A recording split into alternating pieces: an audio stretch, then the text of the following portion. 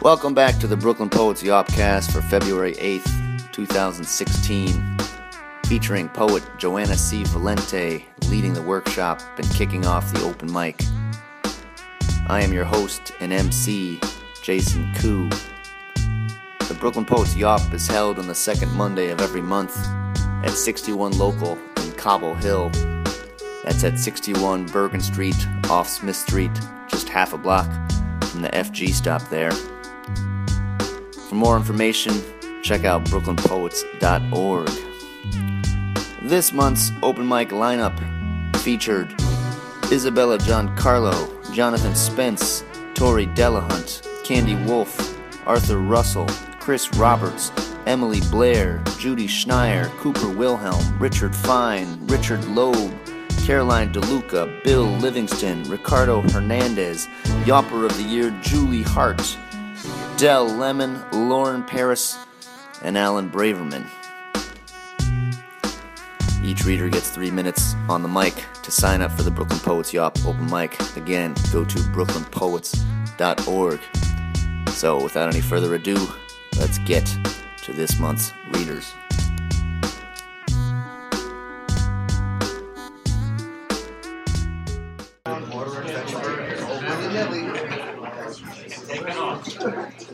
Okay, welcome back, everybody. I don't know if the veggie burger mystery was resolved, but you should probably figure that out if you did order it, because veggie burgers are important. This is worse than the first day of class. It's because when I'm talking, everyone's talking. This is incredible. Just go on talking, please. You should finish. People are texting too. Welcome back to Brooklyn Poets Yop. I am your host, Jason Koo. We are excited to have Joanna C. Valente here, leading our workshop, kicking off the open mic. Plus, all of you fine poets who have signed up early for the open mic list. If you are not signed up on the list, you are on the wait list, which we will try to get to eventually. If you haven't been here the last couple months, we have been recording the Yop open mic the last couple of months and publishing it as a Yopcast, which is a creative way of calling a podcast. So check that out. I see. Exactly. Yeah, I knew you would like it, Arthur. It's at, you'll find it on our SoundCloud page, but it is up that you can check out, especially if you read the last couple of months and are vain, like me. I'm sure you will check it out tonight. You will hear your sweet sounds on the Brooklyn Poets Yopcast. That being, what is this? What? A list. Oh yeah, I probably need that, but eventually. I don't need it right now, but just leave it there. Yeah, I've done this many times, my friend. But I appreciate the concern. He was like, oh, he doesn't know who's going to read that, because Joanna's first. So yeah, we're good. If you don't know what happens, since we are recording now, you do need to give us your permission to distribute your recording. So rather than getting all those permissions individually, we just assume you are giving your permission unless you tell us otherwise. So if you don't want us to have you on the recording, we can cut you from it. Just let me know and you are gone. Just like that. I will delete your ass in a sec. It's not hard. So if you're shy about it, that's totally fine. Just let me know. Otherwise, we will broadcast you and you will be hugely famous to everyone in the room and possibly people that know them. Outside of those networks, who knows? Maybe you will be famous. If you haven't been here before, you get 3 minutes on the mic. Please don't go over. You see, it's a big room. We do like to get to as many people as possible. Again, we all know if you're going over time, we all have that sense. Everyone's poets are like cats. We know when things are taking too long, and we are not good with expressing our patience for those things. So don't go over time. With that being said, that didn't make any sense. I was trying to say with that being said and without further ado at the same time. It's like a portmanteau phrase. Without being ado. Give it up for Joanna C. Valente.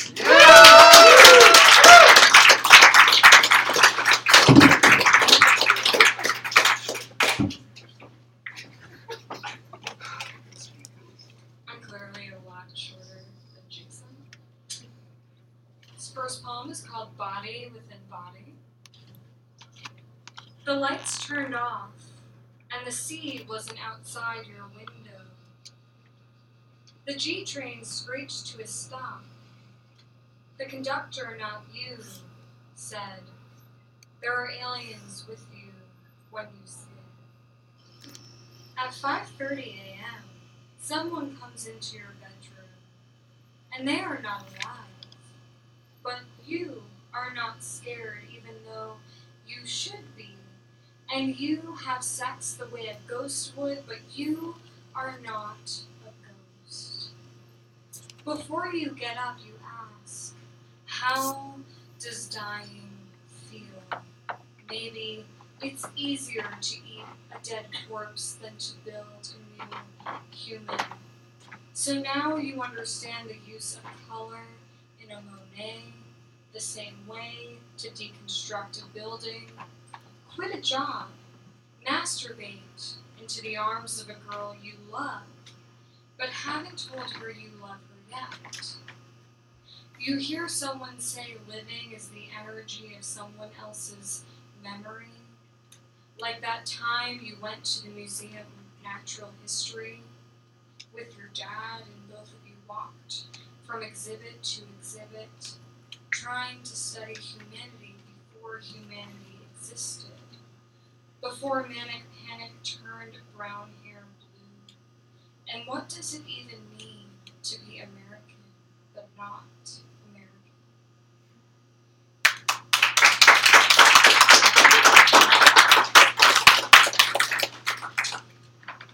Let Satan back in. Hell yeah. Cradled between your knees, a sound, maybe your voice, maybe your hands touching the espresso cup, an illusion. A constant against everything, like tiny sailboats floating down in some universe we don't understand, where men burn their eyes, faraway traffic on a too quiet street, far from the sounds of waves, seated in your collarbone, guardrails shaking loose from their bolts. As if a caterpillar finally turning semi-nude, only to realize nudity means nothing. And what came first? A piece of fruit, or the desire for the first sight of the thing you want to be? During a full moon, all kinds of men try to put their fingers in you like you need space to occupy. Like your insides have shrunk, like the lessons you never learned in school. And you finally realized there are 2,000 ways to play solitaire. And what is really giving up?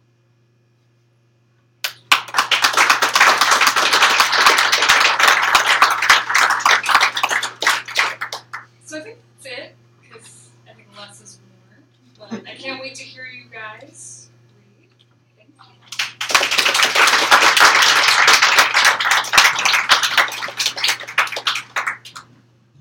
Thank you, Joanna.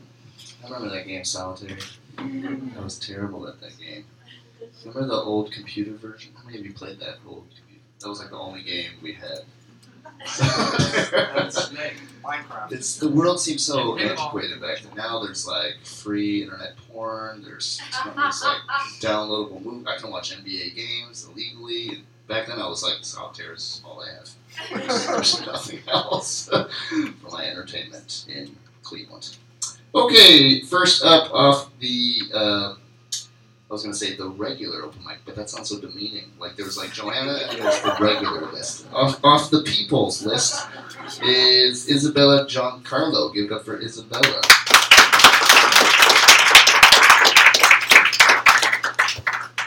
Hi. This is my first open mic ever. So if I'm trembling, it's just because I like you. I have 2 poems. The first one's called A Shallow Cave.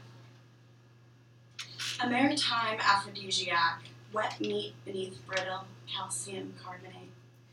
Sip the sea within, suffer grit, caught in teeth, then incandescent throat slit. Slurped of delight, transience tangible, pearlescence greeting the lake for the first time.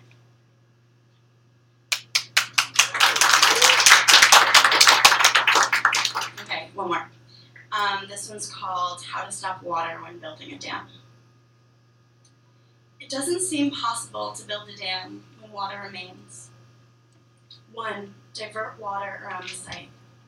Siege of Cadmenia, cannibal teeth, Menzies lick chin, bathe in me, Saluda, a river through South Carolina.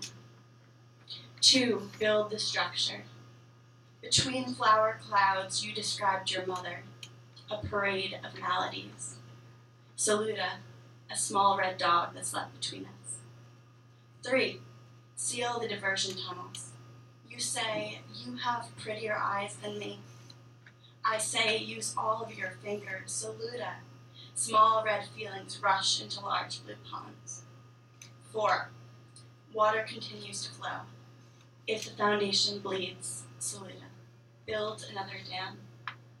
Enough picking dog hair from each other's eyes, swearing there's something worth wishing on.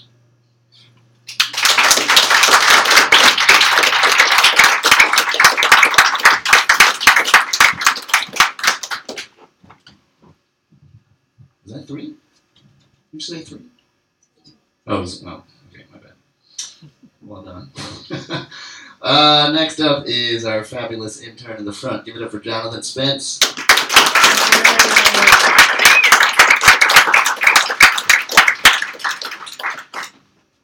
Okay, so my birthday's on the 21st, and I just wanted to say that.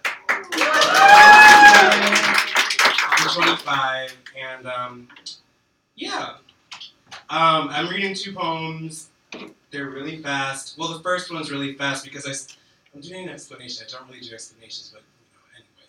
I'm working on this project called the Millennial Project, where I have a number of different millennials, and the formations of each poem is done in a way where when the person reads it, they read it as if they're speaking like that millennial.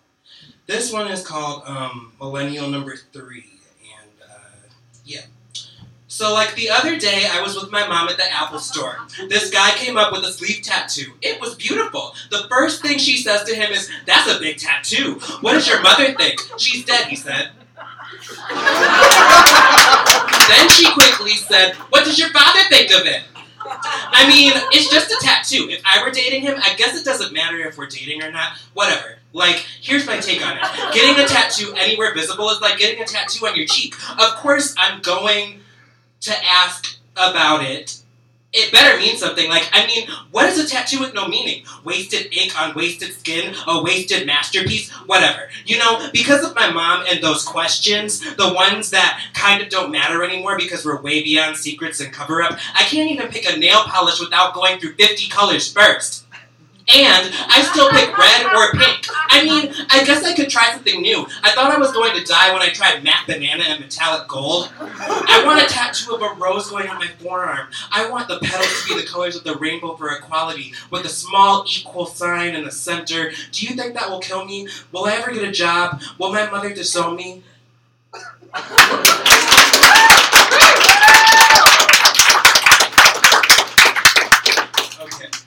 Okay. This is called the truth. You don't have a heart. You don't have any vulnerability. You always point to a spot on the floor, and then you let us assume that you'll stumble or fail there. You let us be right every time. But you have harmony. Everything happened tonight. You did that thing, and you were the Empire State Building too. You gave us the foam, the scrub, and the actual bath. But a decision has been made.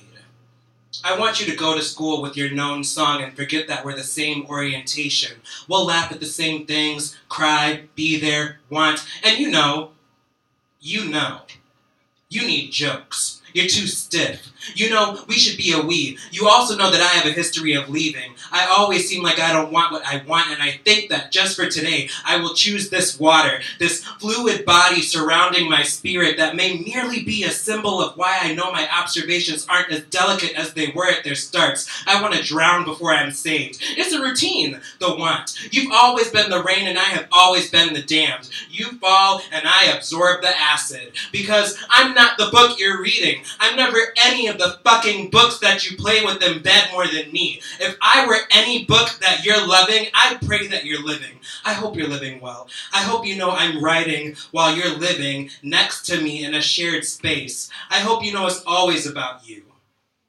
Decisions change all the time. I allowed you to turn me into a ghost that follows a statue because I'm addicted to harmony.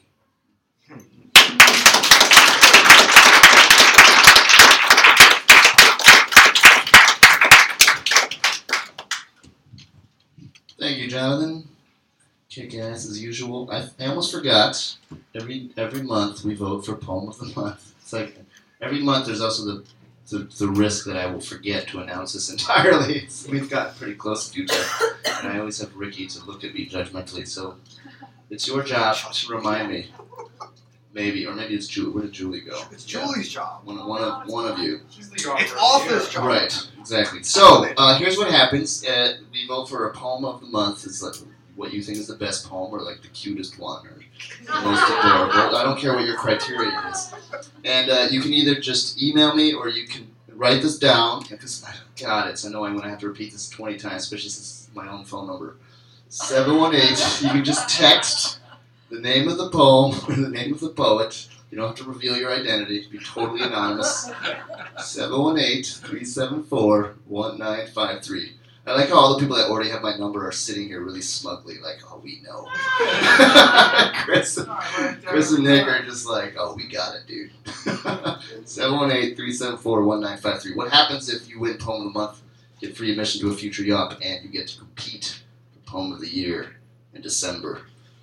Very excited about this already. I'm seeing a lot of very totally indifferent faces right now. Just like, I could care less about that.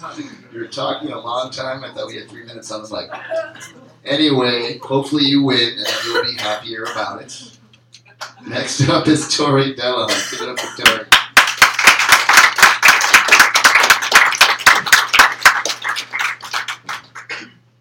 So it's my first time reading to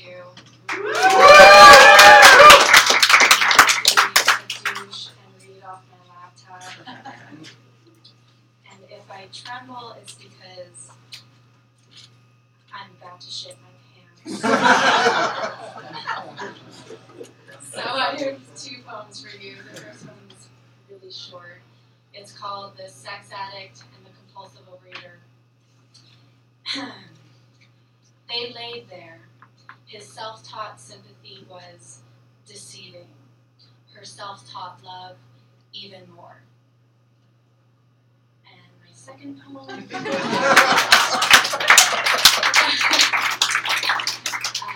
is called Waiting for Trains. For months I was looking for those yellow sheets.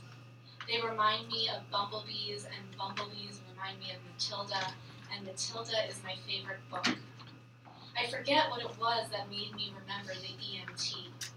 I do not remember his face, but I do remember him saying, "They took the sheets along with your body." He said they were too messy to leave behind. Funny, I remember the mess. I do not remember the clothes you were wearing that night. I do remember the last words you said to me, "Hi." I do not remember the last words you said to me, "Lucid." If I had known what death was, I would have peeled off a piece of your skin for safekeeping, to put in a vial, in a sock, in a drawer. I take it out. Sorry. I would, if I'd known what death was, I would have peeled off a piece of your skin for safekeeping, to put in a vial, in a sock, in a drawer. I'd take it out every night until the knowing it was there became enough. If I had known what death was, I would have taken a picture of you before they zipped you up. See, I'd tell myself, she was mine once. There are certain moments I hang on to for dear life, like in the hospital room, watching the Mindy Project, you said, That Chris Messina, oh, he's good, he's so good. Or every time I ever had to wait for a train, I would call you and we would chat.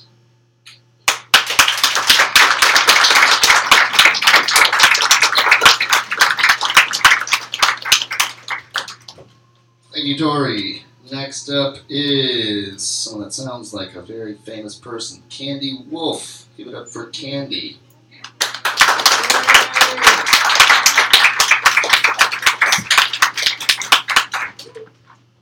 Hello, everyone. This is my second time, so I'm still sort of like a virgin. That's the closest thing I'll get to with Valentine's Day today. So. This is actually from my first workshop when I was here in December. It was about dreams, and it really gave me a lot to think about in terms of writing in a different way than I ever had before. So this is sort of my exercise from it, and it's called Winter Wonderland on Park Avenue. As I walk out of Bloomingdale's on a December early evening, I see large mounds of snow. How did I not know a storm was coming while I worked a full day promoting chocolate? My black leather-heeled boots are no help either. Getting stuck in the thicket of the fluffiest, slightly crunchy, white frosty whipped cream, it is all so blizzard-like as I'm walking down 59th and Lexington. Large, soggy, cornflake-sized morsels keep flying toward my eyes, and my contact lenses are waging a battle against them. My eyelids are getting into the act by fluttering as a way to fight back. So, now I'm on Park Avenue, leather boots all drenched while toes are bitingly icy. How will I get to meet my friends at the Cheese Cellar Fondue restaurant? Just then, hearing loud laughter, I look to my left, and to my surprise, there's a giant hayride pulled by 4 horses. I kid you not, it must be like a winter mirage. Suddenly it stops, and a blue-eyed, dark-haired, very handsome man is shouting, "Hop on board!" Now a ginger-haired woman puts her hand out, and the impulsive me just can't resist. Who could? I enjoy the large group of smiling faces as Ginger gives me a sprinkled, sparkly red little shopping bag. It's filled with a holiday song sheet, tiny airplane bottle of amaretto, a 4-piece gold box of Godiva truffles, and a beautiful white and blue clay dreidel.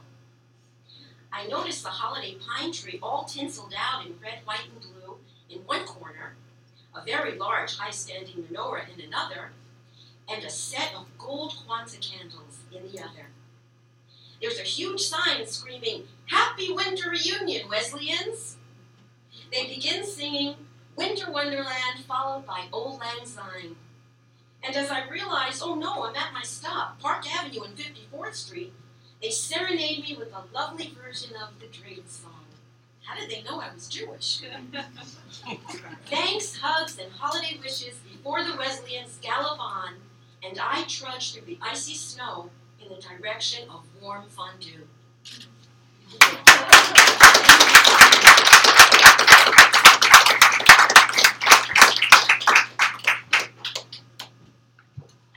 Thank you, Candy. Next up is, I believe, a friend of hers. You know him as the winner of Poem of the Year last year. 718-374-1953. Make the vote. Give it up for Arthur Russell.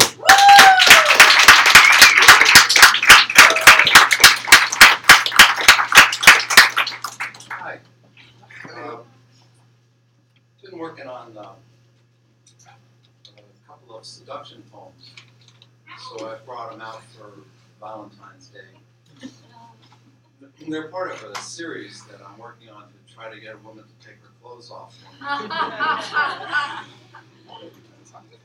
Looks like it's going to be a really long series. The first one is called A Photo with No Shirt On. Between the shoulders and the foothills lies a region whose declivities suggest adventures which the fingers in retirement will later reminisce. In a picture thumbtacked to the shelf edge in the workshop, the corduroy of ribcage and the venerated pips remind a man how eyes work, and the torsion implicit in the torso as it twists can undermine the Institute of Whitelock. Like the hills on the west shore of Lake George in October, the imaginary weight and the exonerating sky. A photo with no shirt on is a bubble through the aqueous humor of consciousness champagning in the nose. So please, send me a photo of you with no shirt on.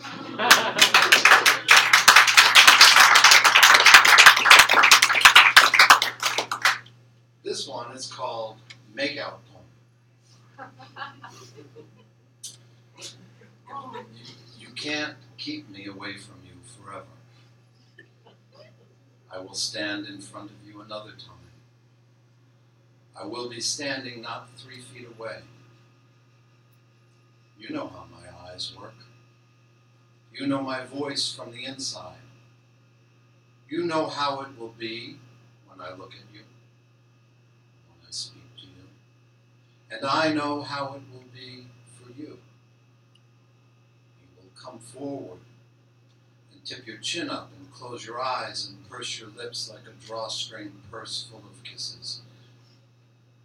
You will kiss me. You will let me kiss you as long as I like, and I will kiss you as long as I like, and we will kiss. First with the lips, pretending that's all. Then parting lips, our tongue tips touch a few tip touches like the index finger of a girl rock singer keeping time on the body of her microphone. Some of that. Tongues in search of deeper trust, push back the curtain our mouths must open to accommodate, and then the joint starts jumping. Hand from shoulder, neck to cheek, some of that. Fingers, first mine, then yours, into the hair behind our ears, some of that. We pull one another into the kiss, following the logic of bliss, while somehow at the same time planning the future of the kiss, taking an inventory of our forces, standing around the map of our kiss like admirals in epaulets, pushing models of gunships across a table, some of that. I hear you breathe through your nose, and you hear me, some of that. We separate to breathe through our mouths, and our eyes roam our faces like a bear scanning a bush for a raspberry. And then, electric-eyed, you bite my ear and lean back to let me see that you meant it, and your nostrils flare, which I accept as your assent to continue kissing. No talking, no whispering, no murmuring. Sounds, if there be any sounds at all, come from far away, as if to prove that we are far away. Just kissing, lip kissing, face kissing, chin kissing, nose kissing, teeth bump like bed springs, conjugal kissing, Cape Canaveral mashed potato, orthodontic kissing, lip balm, barnacle, abalone kissing, suction cup, serialized cliff-hanging kisses with prologues, chapters, subparts, sad parts, endings, epilogues, sequels. Kissing till, like saying the word apple over and over, it's blah, blah, blah, blah, blah, but still, it's apple sweet, nonsensical apple, sweet in your mouth, tart in my mouth, and we are kissing, kissing, kissing to the knowledge that invites us to the Eden we have entered on a counterfeited backstage pass. Some of that. And the wall you lean on as the minutes pass, the wall that sustains you, the wall behind you as the minutes pass, and the wall my hand leans on to hold me just a little bit apart, the wall that never tires in the hall we stopped to kiss in the room where we stood before we kissed. Some of that. You can't keep me away from you forever. I will stand in front of you another time. I will be standing not 3 feet away.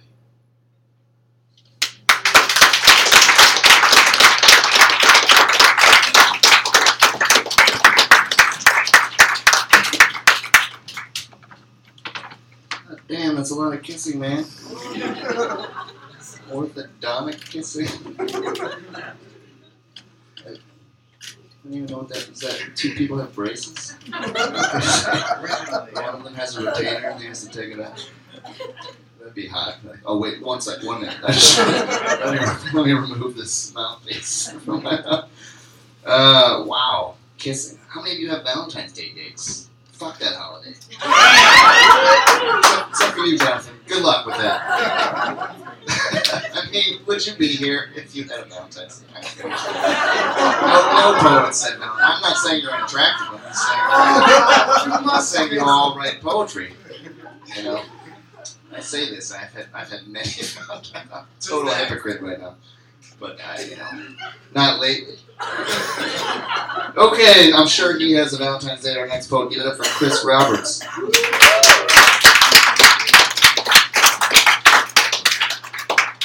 I heard he has two.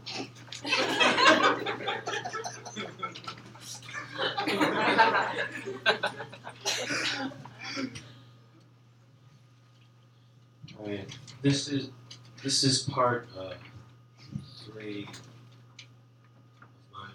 of my longer poem that I started last week.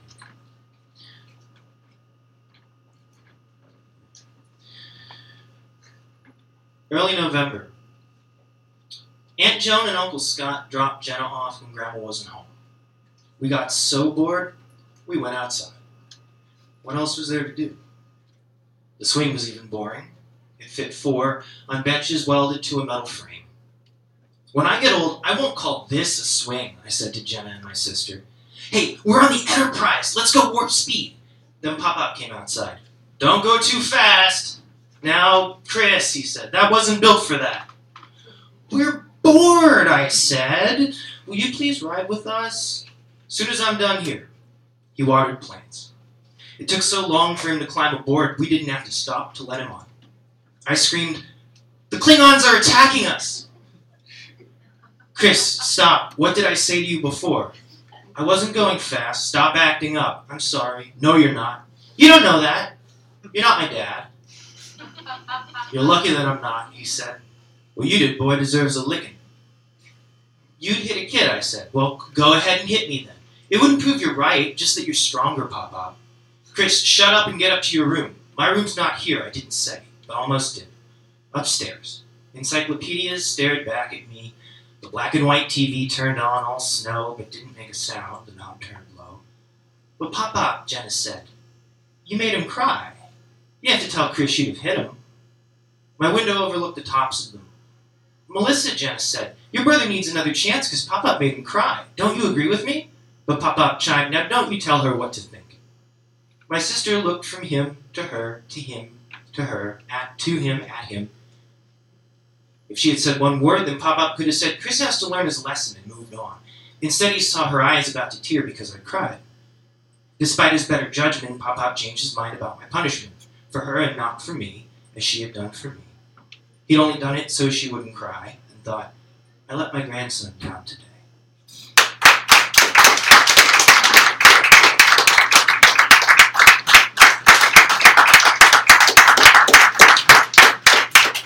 Thank you, Chris. I should have said, oh.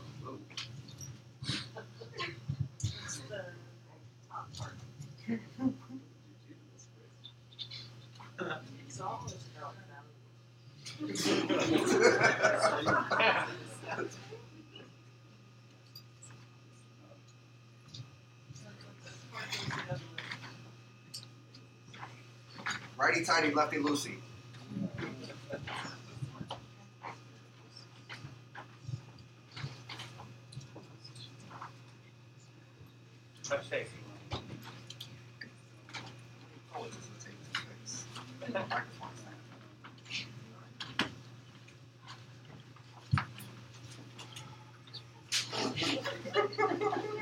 Thank you, Alan Braverman, for that song.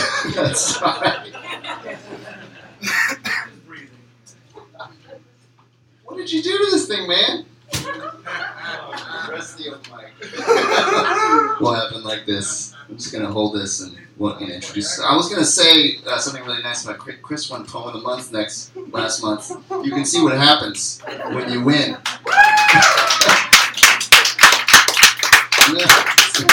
You get really entitled and you just fuck with our equipment. Give it up for Chris. Nice job. Okay, wow, that was nerve-wracking. Next up is Emily Blair. Give it up for Emily.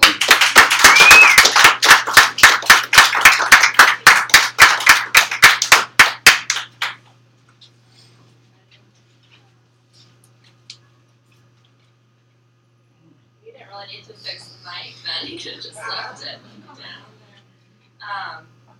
So I actually have a visual aid this time. This is, poem is based on a Rorschach being flawed, so decide what you see in it. I saw a poem. Rorschach. I fold along the line of symmetry to make a bat, a badge, a coat of arms. Two girls on a seesaw, or one looking into a glass clouded by fog. Foliage, fox, frog. A shadow to mirror each mood, whether goblet or turtle. Rose red and snow white, Betty and Veronica, you and me. Someone to watch the soaps with, to watch the minnows in the creek behind the house. You see exits everywhere, I see portals.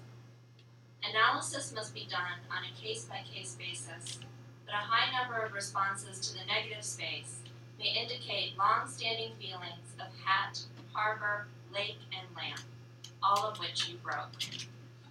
And then there's the stuff both of us borrowed and never returned. Bell, bowl, cloud, cathedral transept. Your pretty ponies, my disco dress. That secret path through the pine trees, the one we made a rhyme to remember. Now we live so far apart. We talk on the phone every once in a while, and the country between us transforms as we speak. Angel, animal, arrowhead, landscape, lamb, ladle, helmet, heart. Thank you.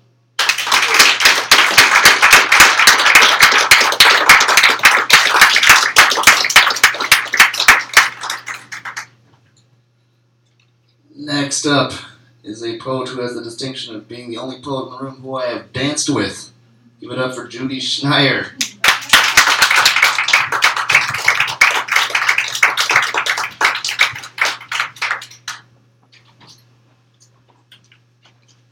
Now you have to explain.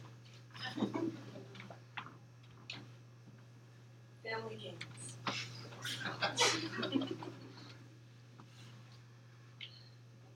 I watch you, purposely pulling out the weighted Jenny's, taking down what we built, that fragile, imperfect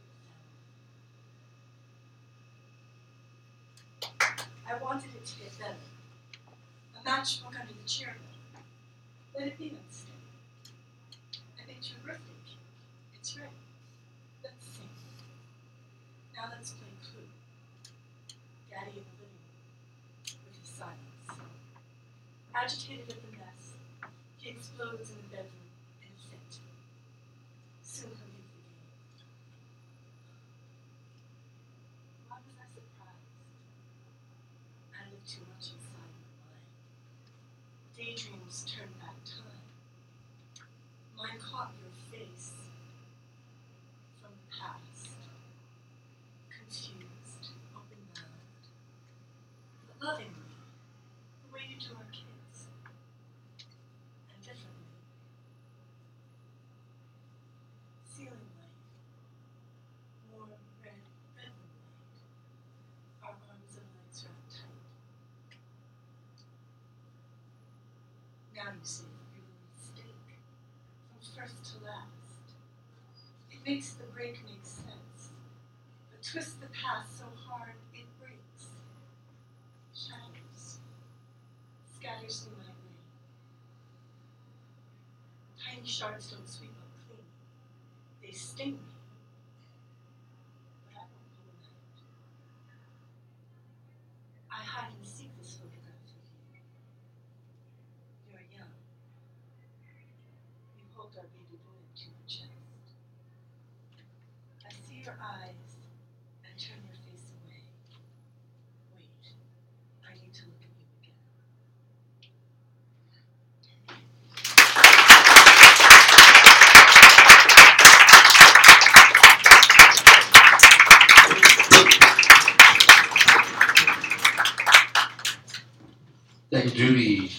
Cooper here.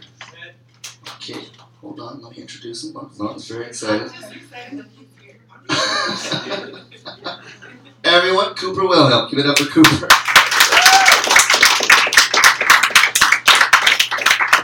Hey guys, this is my first time doing this here, so I'm all excited. So I've got 2 wicked short poems because it's Valentine's Day coming up, and I'm super ambivalent about it because love is great, but I'd rather it were Halloween or something. So I guess my date for Halloween is gonna be like a bottle of whiskey and a Hellraiser movies probably. So Hell yeah! This first one is a love poem, and it's called "We Think We Can See Inside a Diamond Without Tearing It Apart." When the wall looks green because of light reflected off of grass outside the window, or looks red because you parked your Honda on the street, it is green, and it is red. I don't know which parts of you I'm already adding to my me, my mimic simulacrum. Tell my body to me again with your fingers. So that was a love poem.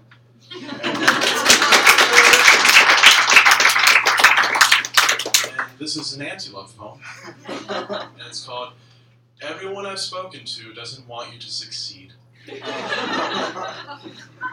On mornings, whoa, hey microphone.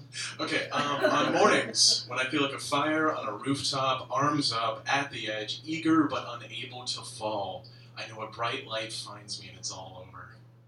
When the drunk sang, I sunk down to the level of their shoulders or shrunk to meet the face of whoever I was talking to, but just a little lower, as if my eyes weren't clawing every corner of her for an exit. Aphorism 1. When starting down the path of love, dig 2 graves. Aphorism 1. They're both for you. I never in my life believed a thing that wasn't trying to kill me. Most restaurants have an exit through the kitchen. Some fire escapes only take you to the roof. The ladder back up to the platform is usually located near the front end of the train. Love always ends in an open grave or a shut blossom. And you don't need claws to tease your body out. Thanks, guys.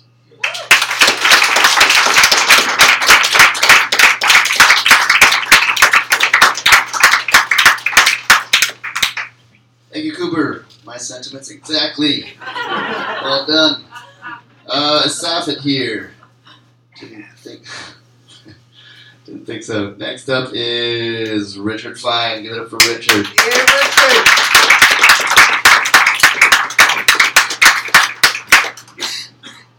A blatantly sexist poem. God will punish me. Be truthful unto women, commandeth he unto me.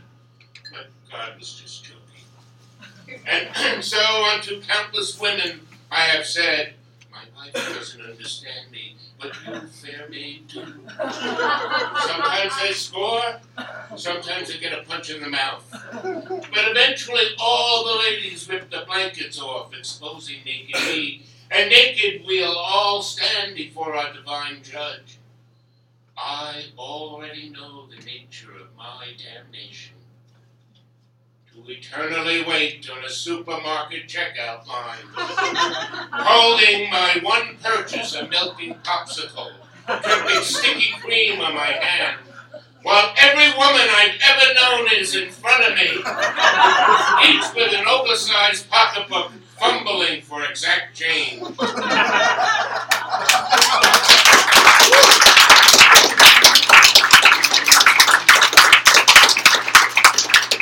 Ultimate Star Trek geek. She's gorgeous. She's just finished her coffee and left the paper cup on the table. Doesn't clean up after herself. She's gorgeous, a beautiful slob. I snatch her precious cup, then go quickly into the men's room. No, it's not what you think. I desire her spit. Her salivary DNA code is as unique as a fingerprint. And vile me holds a vial in my hands. But I am not alone. At every Star Trek convention, there are always a few wannabe Captain Kirks hurrying into bathrooms with cups kissed by beautiful red lips. Technology is boldly going where none of us went before, inspiring us geeks to reach for a supernova star or that lady cadet dressed in a Starfleet Academy uniform. If I live long enough and Nobel Prize winners work quickly enough, and I'm diligent in storing my specimens, someday I'll be the Sultan of a harem of cosmically gorgeous Star Trek cosplayer clones. No, I'm not a sexist. But sometimes for laugh, I briefly pose as a perfectly normal Ferengi male. And to all you wannabe Uhura's out there, kiss me. For when serious, I'm Captain Kirk, and forever true to the Star Trek emission.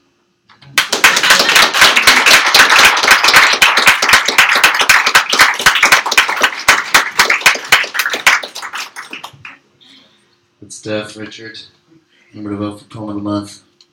You guys know the number? What's the number, Alan? 17. 718. Just dial 17. 718. 374. I don't think anything will. I think nothing happened.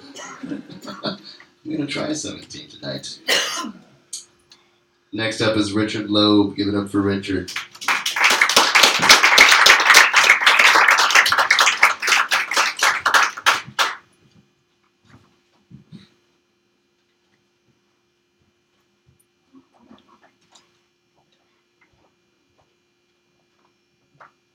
Hey everybody. Hey. All right. I'm not going to ask you ready to join hands this time. That was fun. It didn't work last time. This is Wild Mushrooms. You have to be a god. You have to walk a few steps on the surface of the cesspool, gasping. You can't let the hard animal of your body seek what it seeks. You can't tell me your despair, but I will tell you mine. Why does the world go on? The sun and moon cycle in tandem over the fields and the forest, the cows and the bears. Meanwhile, the wild mushrooms, deep in the thick brown flop, raise their heads again. Wherever you shit, no matter how carefully you step, the world grows in your excrement. You must seek it out like wild mushrooms, which will die in the morning light if you hesitate to plunge forth your hands.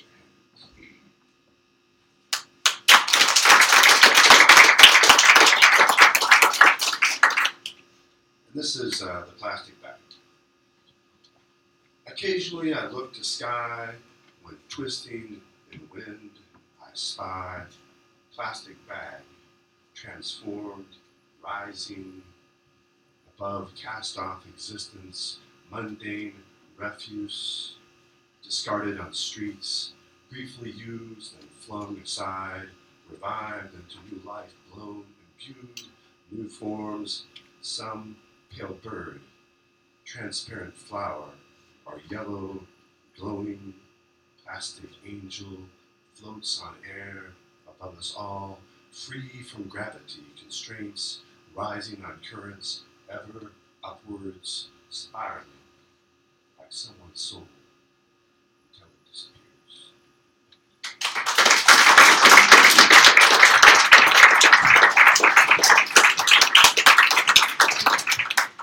Thank you, Richard. I just want to say I like your sweater and cap ensemble. Thank you, sir. He said that. He said thank you like he was expecting that. Is Danny Brick here? No. That's Ricky. Give it up for Caroline DeLuca. She's already coming up here.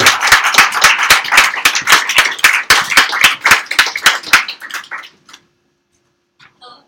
I have two poems. This first one is called Shoeless Joe Appeals to the Lord en route to Pearly Gates. And for anyone who doesn't know, Shoeless Joe Jackson was one of the baseball players on the Chicago White Sox, kicked out of baseball forever, accused of throwing the series. Seems like this box just got the wind knocked out of it one time and never got a comeback. Sure ain't no air for a body now. Maybe you could arrange for a diamond, a field, a dugout for me and the fellas? Not trying to be picky or big-headed or anything. You're probably pretty good at setting up paradise by now. It's just that you gave me a sneak preview a while back, 12 years worth. Listen, I know that heaven tastes like cleat dust and sweat when you steal second, the instant before the glove closes around the ball that would call you foul. Fools for the other team may yell at the ump, but baby, you made it, and you made it good. There's roars, empty crackerjack bags wafting down to the field. There's the rough discipline of grass, shaved close like our faces. The claps on the back and the slaps on the ass when you've done the team proud. When you are smack in the crush of that congratulating crowd. Oh Lord, oh Lord, oh Lord. There's been love, a liquor store and barbecue joint, semi-professional second prize teams after they ruled guilty and gave the swift old steel-toed boot. But Lord, it's been a half-life. All I've been waiting for 31 years, is to crash headfirst into home.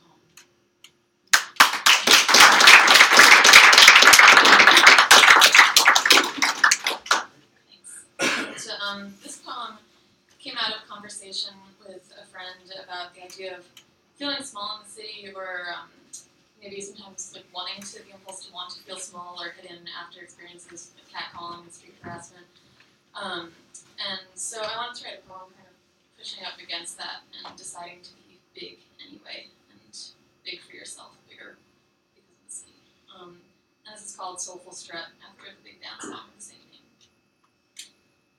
You can keep your cheap talk, because I've got the power walk. Shake whole buildings with my hips. Zombie commuters, only blips on my radar. Veins are singing. I've got places to go. Arms are swinging. I weave seamless through the crosswalk crowd. Don't apologize for singing loud. I know I'm only an animal, but I like tapping in, reaching out, the human crush happening all around. This is happening. Listen, we are what is happening. Don't go missing me, because today I am happening. Snap, crackle, popping today. The skyline and I are one body mopping up the Hudson with our silhouette, scaffolding and traffic. Kids on half pipes, bright lights, billboards, Ricky picking a half lick in the subway. All that's trailing behind me like a tail. Mine, a train. I've got all this in my shadow, on the rail, to the left. Listen, don't get in the way of my heft. I may carry it in style and I'm careful to be deft, but I still know how to throw my weight around. I'm monumental, motherfucker. A landmark on the move. My feet beat out the whole city pulse, from soul to ground. I'm grooving, I'm going, won't wait to see if you approve.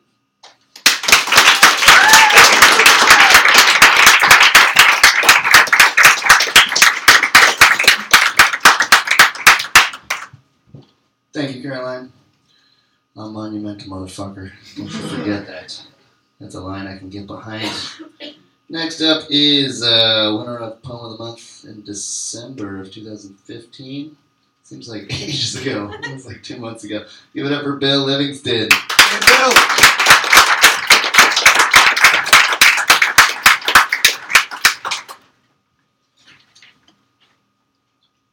Canyon of Mediocrity.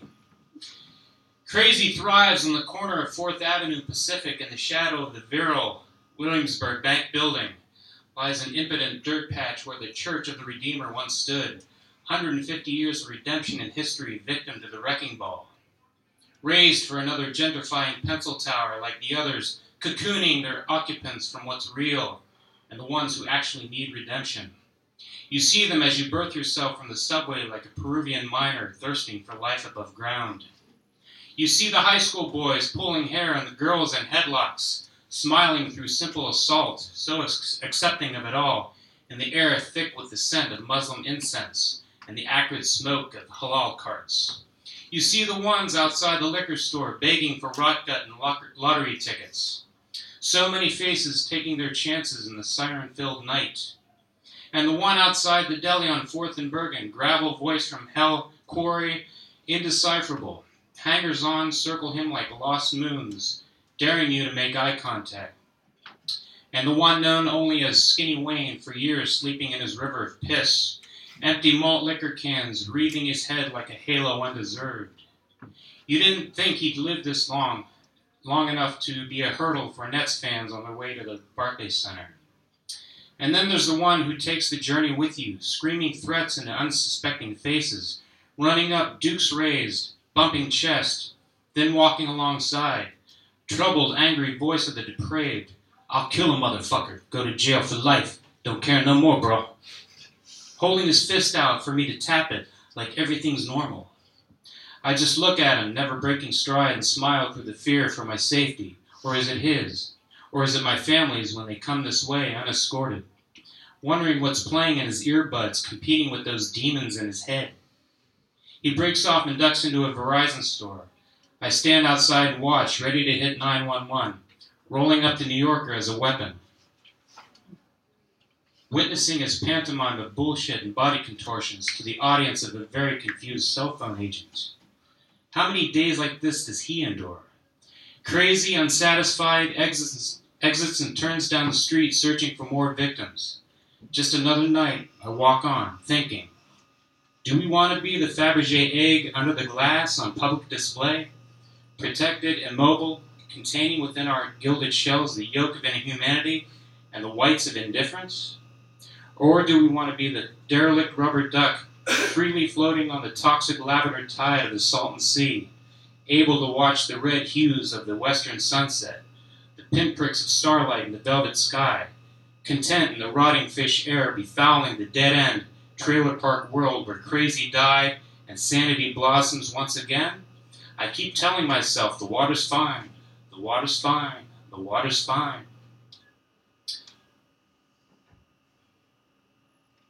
And the dysfunctional love of Brooklyn is stronger than the fear of the insane and unredeemed infantry as I turn right into the comfort in my quiet, imperfect street, ready to do it all over again. Thank you.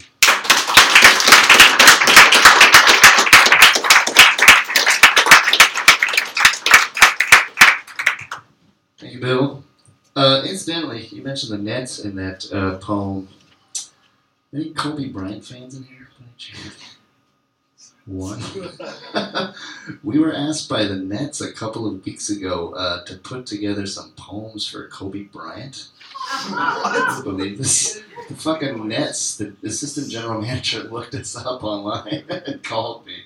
He's like, do you know some poets? I could write some poems for Kobe, but they want to give him a gift of poems for his retirement on March 1st. So if you're a big Kobe fan, I guess it's you. And feel like you could write a poem for him. You got about a week. Nothing. It's out of our goodwill. I'm hoping we'll get a big donation from them. They'll probably give us a donation. Or I'll be mad. Well, what I'm hoping is fucking Kobe Bryant will give us a donation. That's what I'm really hoping for. Motherfucker's gonna give us some big money. But wow, isn't that crazy? Kobe Bryant from this Brooklyn Poets. I mean, it's incredible. I was like, am I having this conversation? Are you a Kobe Bryant fan? No, not really. Because I'm from Cleveland. I'm like a LeBron guy. Could you be for the right money? Maybe. Yeah. No, I don't think so. Next up is Ricky Hernandez. Give it up for Ricky.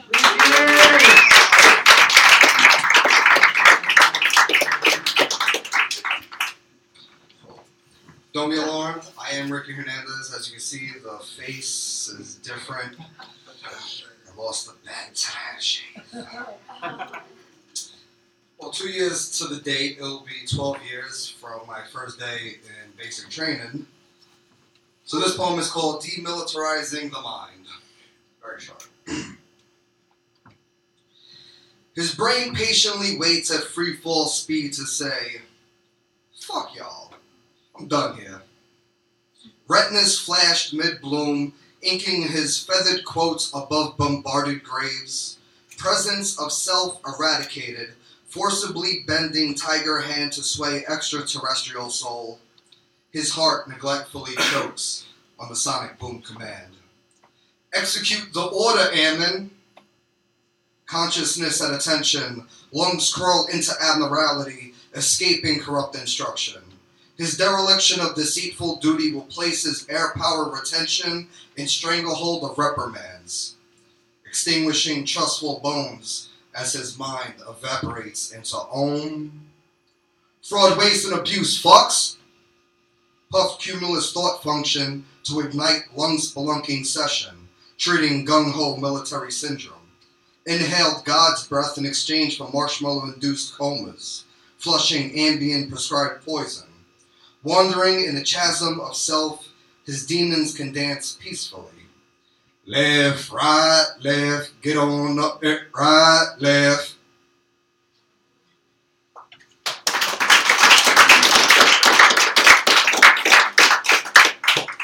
And the second poem is called Abstract Mind of a Child. Venture into the abstract mind of a child and marvel at the art sprawled across the walls. From Crayola pictographs to watercolored Van Goghs, Rembrandt finger paintings to Picasso acrylic alter egos. Pluto is the ruler per capita, says Journals of King Basquiat, accompanied by Andy Warhol swirls of Campbell soup cans mating with the New York City skyline. Streets brimming with Taki 183 tags, morphing into top-to-bottom burners seen by the concrete jungle observers. Conjuring conceptual oil paintings of the mind's eye from time out, mixed with chalk schematics mapping the escape route. Younglings discover art of creative release and justifying peace when their lineage is above beats of underprivileged streets. Trust when you see used paint, the muse painted to placate adults and strain from becoming wool-based. All they want is to create, paint, draw, color within and out of the lines. All they're told is that there's no money in art. Seek real employment. Be anything you want, but not an artist, because all you'll end up doing is wasting time following your heart and soul. Funny thing about that is how it leads to questions. Who killed their dreams with that stark rhetoric? No chance in the art world unless you're a seasoned veteran. Ties with wealthy brethren. Circles that hold weight with financial meal plates. Well, fuck all that. I'll paint, draw, write, and live life with my mind, with my head far removed from the insanity of life without creation. Everyone is an artist until someone destroys their creative ability with labor enslavement.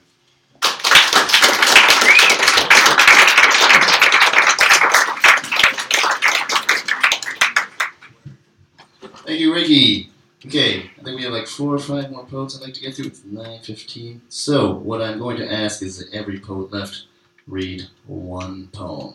And if you don't read one, Alan will kill you. He's a murderer! It's that simple. He'll just kill you. No, he'll just draw you. He's going to draw you first, then kill you. So, next up is our Yopper of the Year for 2015. Give it up for Julie Hart.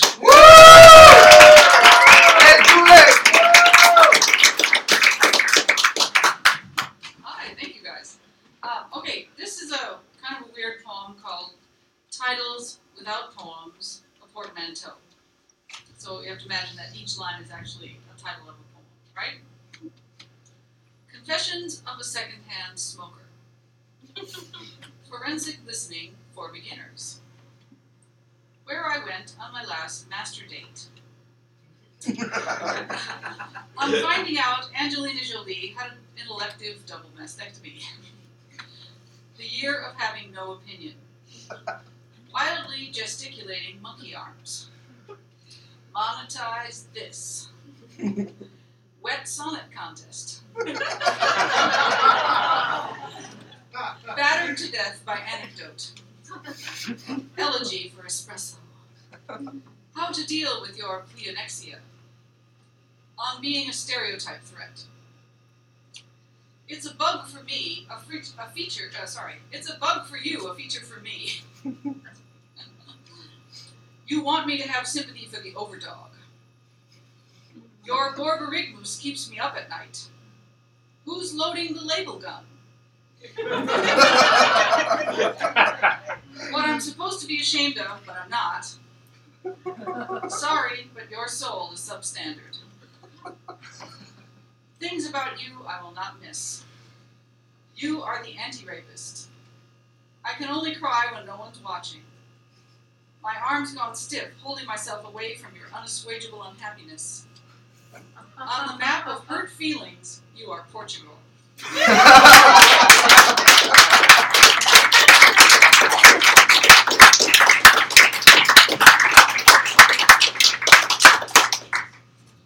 What does that even mean? That's a great name. You are Portugal. Okay, I'm pretty sure Jonathan Horowitz is in here, right? Josh Adler, not here, John Rich. Okay, next up is Del Lemon. Give it up for Del.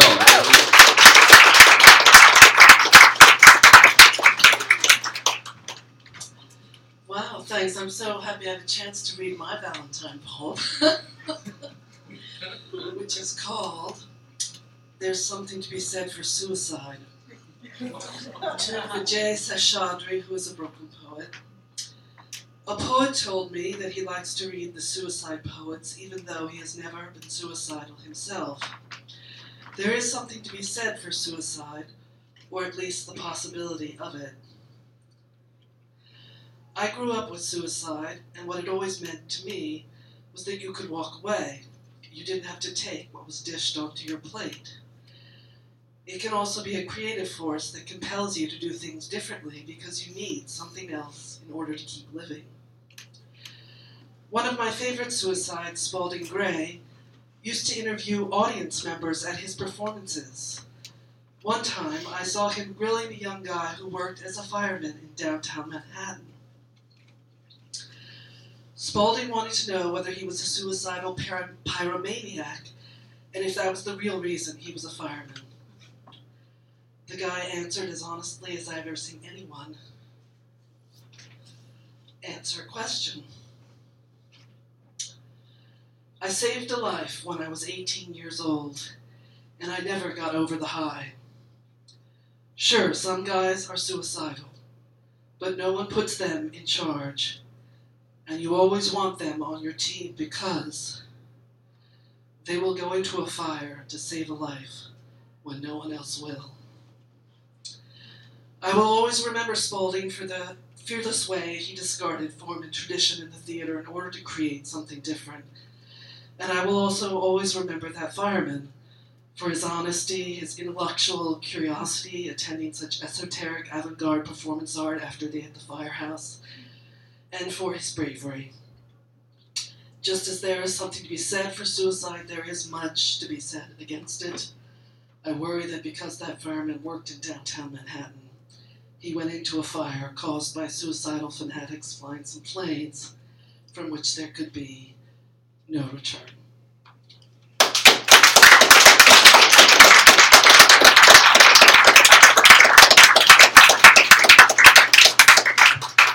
Damn good, Del. Sorry, that sounded like a phrase or something. Damn good, Del. Damn good, Del. We have hopefully 3 more readers. Give it up for Lauren Paris.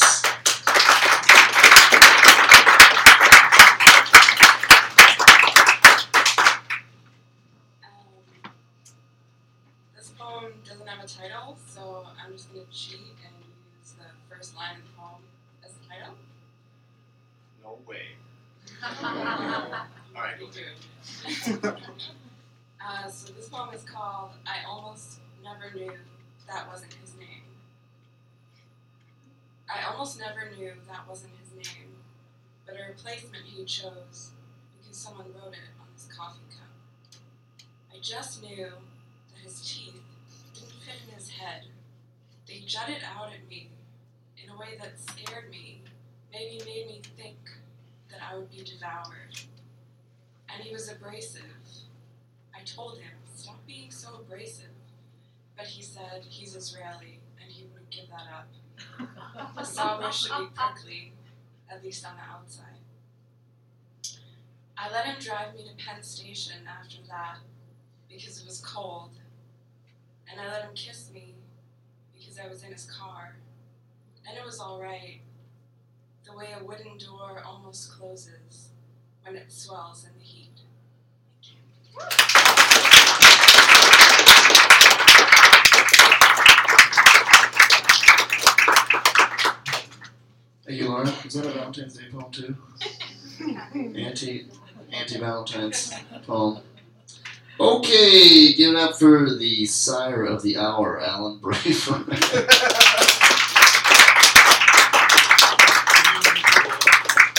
Pre-Valentine's Day. February is Black History Month, and my poem, The Swastika and the Noose, is a parallel study of the impact these dreaded symbols have on African and Jewish Americans, past and present. The broken cross, the hangman's rope, symbols of power and oppression, the swastika, a Nazi icon painted on synagogues, tombstones, and Jewish homes, a noose hung from trees, as Billie Holiday singing in 1939 the song Strange Fruit, written as a poem by a Jewish teacher, Abe Maripol, from the Bronx, does resonate in the following first stanza. Southern trees bear a strange fruit, blood on the leaves, blood on the root, black bodies swinging in the southern breeze, strange fruit hanging on the poplar trees. The Holocaust and lynchings, Jews and African Americans as victims, separate histories, common enemies. The Jew perceived as Untermenschen, a subhuman. The African American viewed as an inferior race.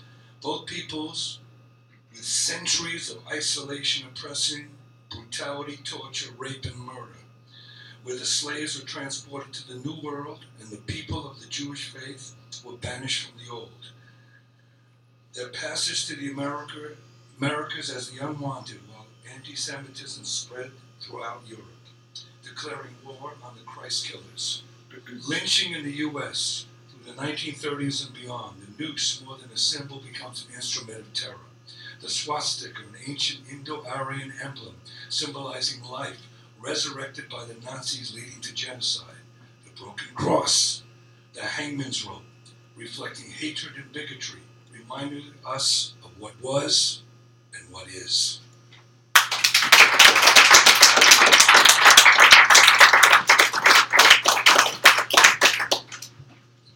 Thank you, Alan, for that tremendously uplifting poem. End of the night, end of the world. Jesus. So, remember, before you leave, to vote for Best Poem of the Month, 718-374-1953, or email me, or talk to me. Talk to me, that works. Just give me the poet's name or the title of the poem. A couple of announcements. One, we have a fabulous reading this Friday, the first reading of the Brooklyn Poets Reading Series, this Friday at Brick House in Fort Greene. Very easy to get to. You can't use that subway. Oh, it's not near my train. That's bullshit. There's like every train goes to Fort Greene, so I expect to see you all there. There's total silence. People are like, what the fuck you, dude? I'm not gonna go if I don't want to go. There's 3 poets reading. Who are they? Rosebud Benoni, Lonely Christopher, and Patricia Spears Jones. A really good group of 3 poets. That is this Friday, 7 p.m. Doors open at Brick House in Fort Greene. Second announcement, our workshops. Remember to take a flyer. First deadline is this Sunday, February 14th, and then that continues on into April and May. Also take a guided reading class flyer. And what else is going on? How are you guys doing? You want to hang out now? We'll be downstairs hanging out. Thanks for coming. Remember to vote for Poem of the Month. We'll see you next month, second Monday. Put the chairs up. Yes, put the chairs away if you can.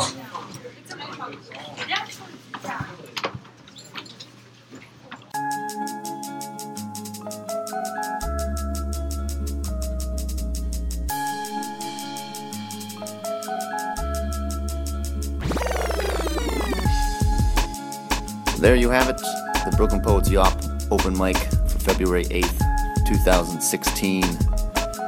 Congratulations to Dell Lemon for winning Poem of the Month by audience vote for her beautiful elegy, There's Something to Be Said for Suicide. Dell now gets a place in our annual Poem of the Year Smackdown, which will take place this December, as well as free admission to a future Yop and Eternal Glory. For more information on the Brooklyn Poets Yop, go to brooklynpoets.org. You can sign up for the workshop and or open mic. The next Brooklyn Poets Yop will come your way on March 14th. That's a Monday, featuring Joe Pan leading the workshop. We hope to see you there.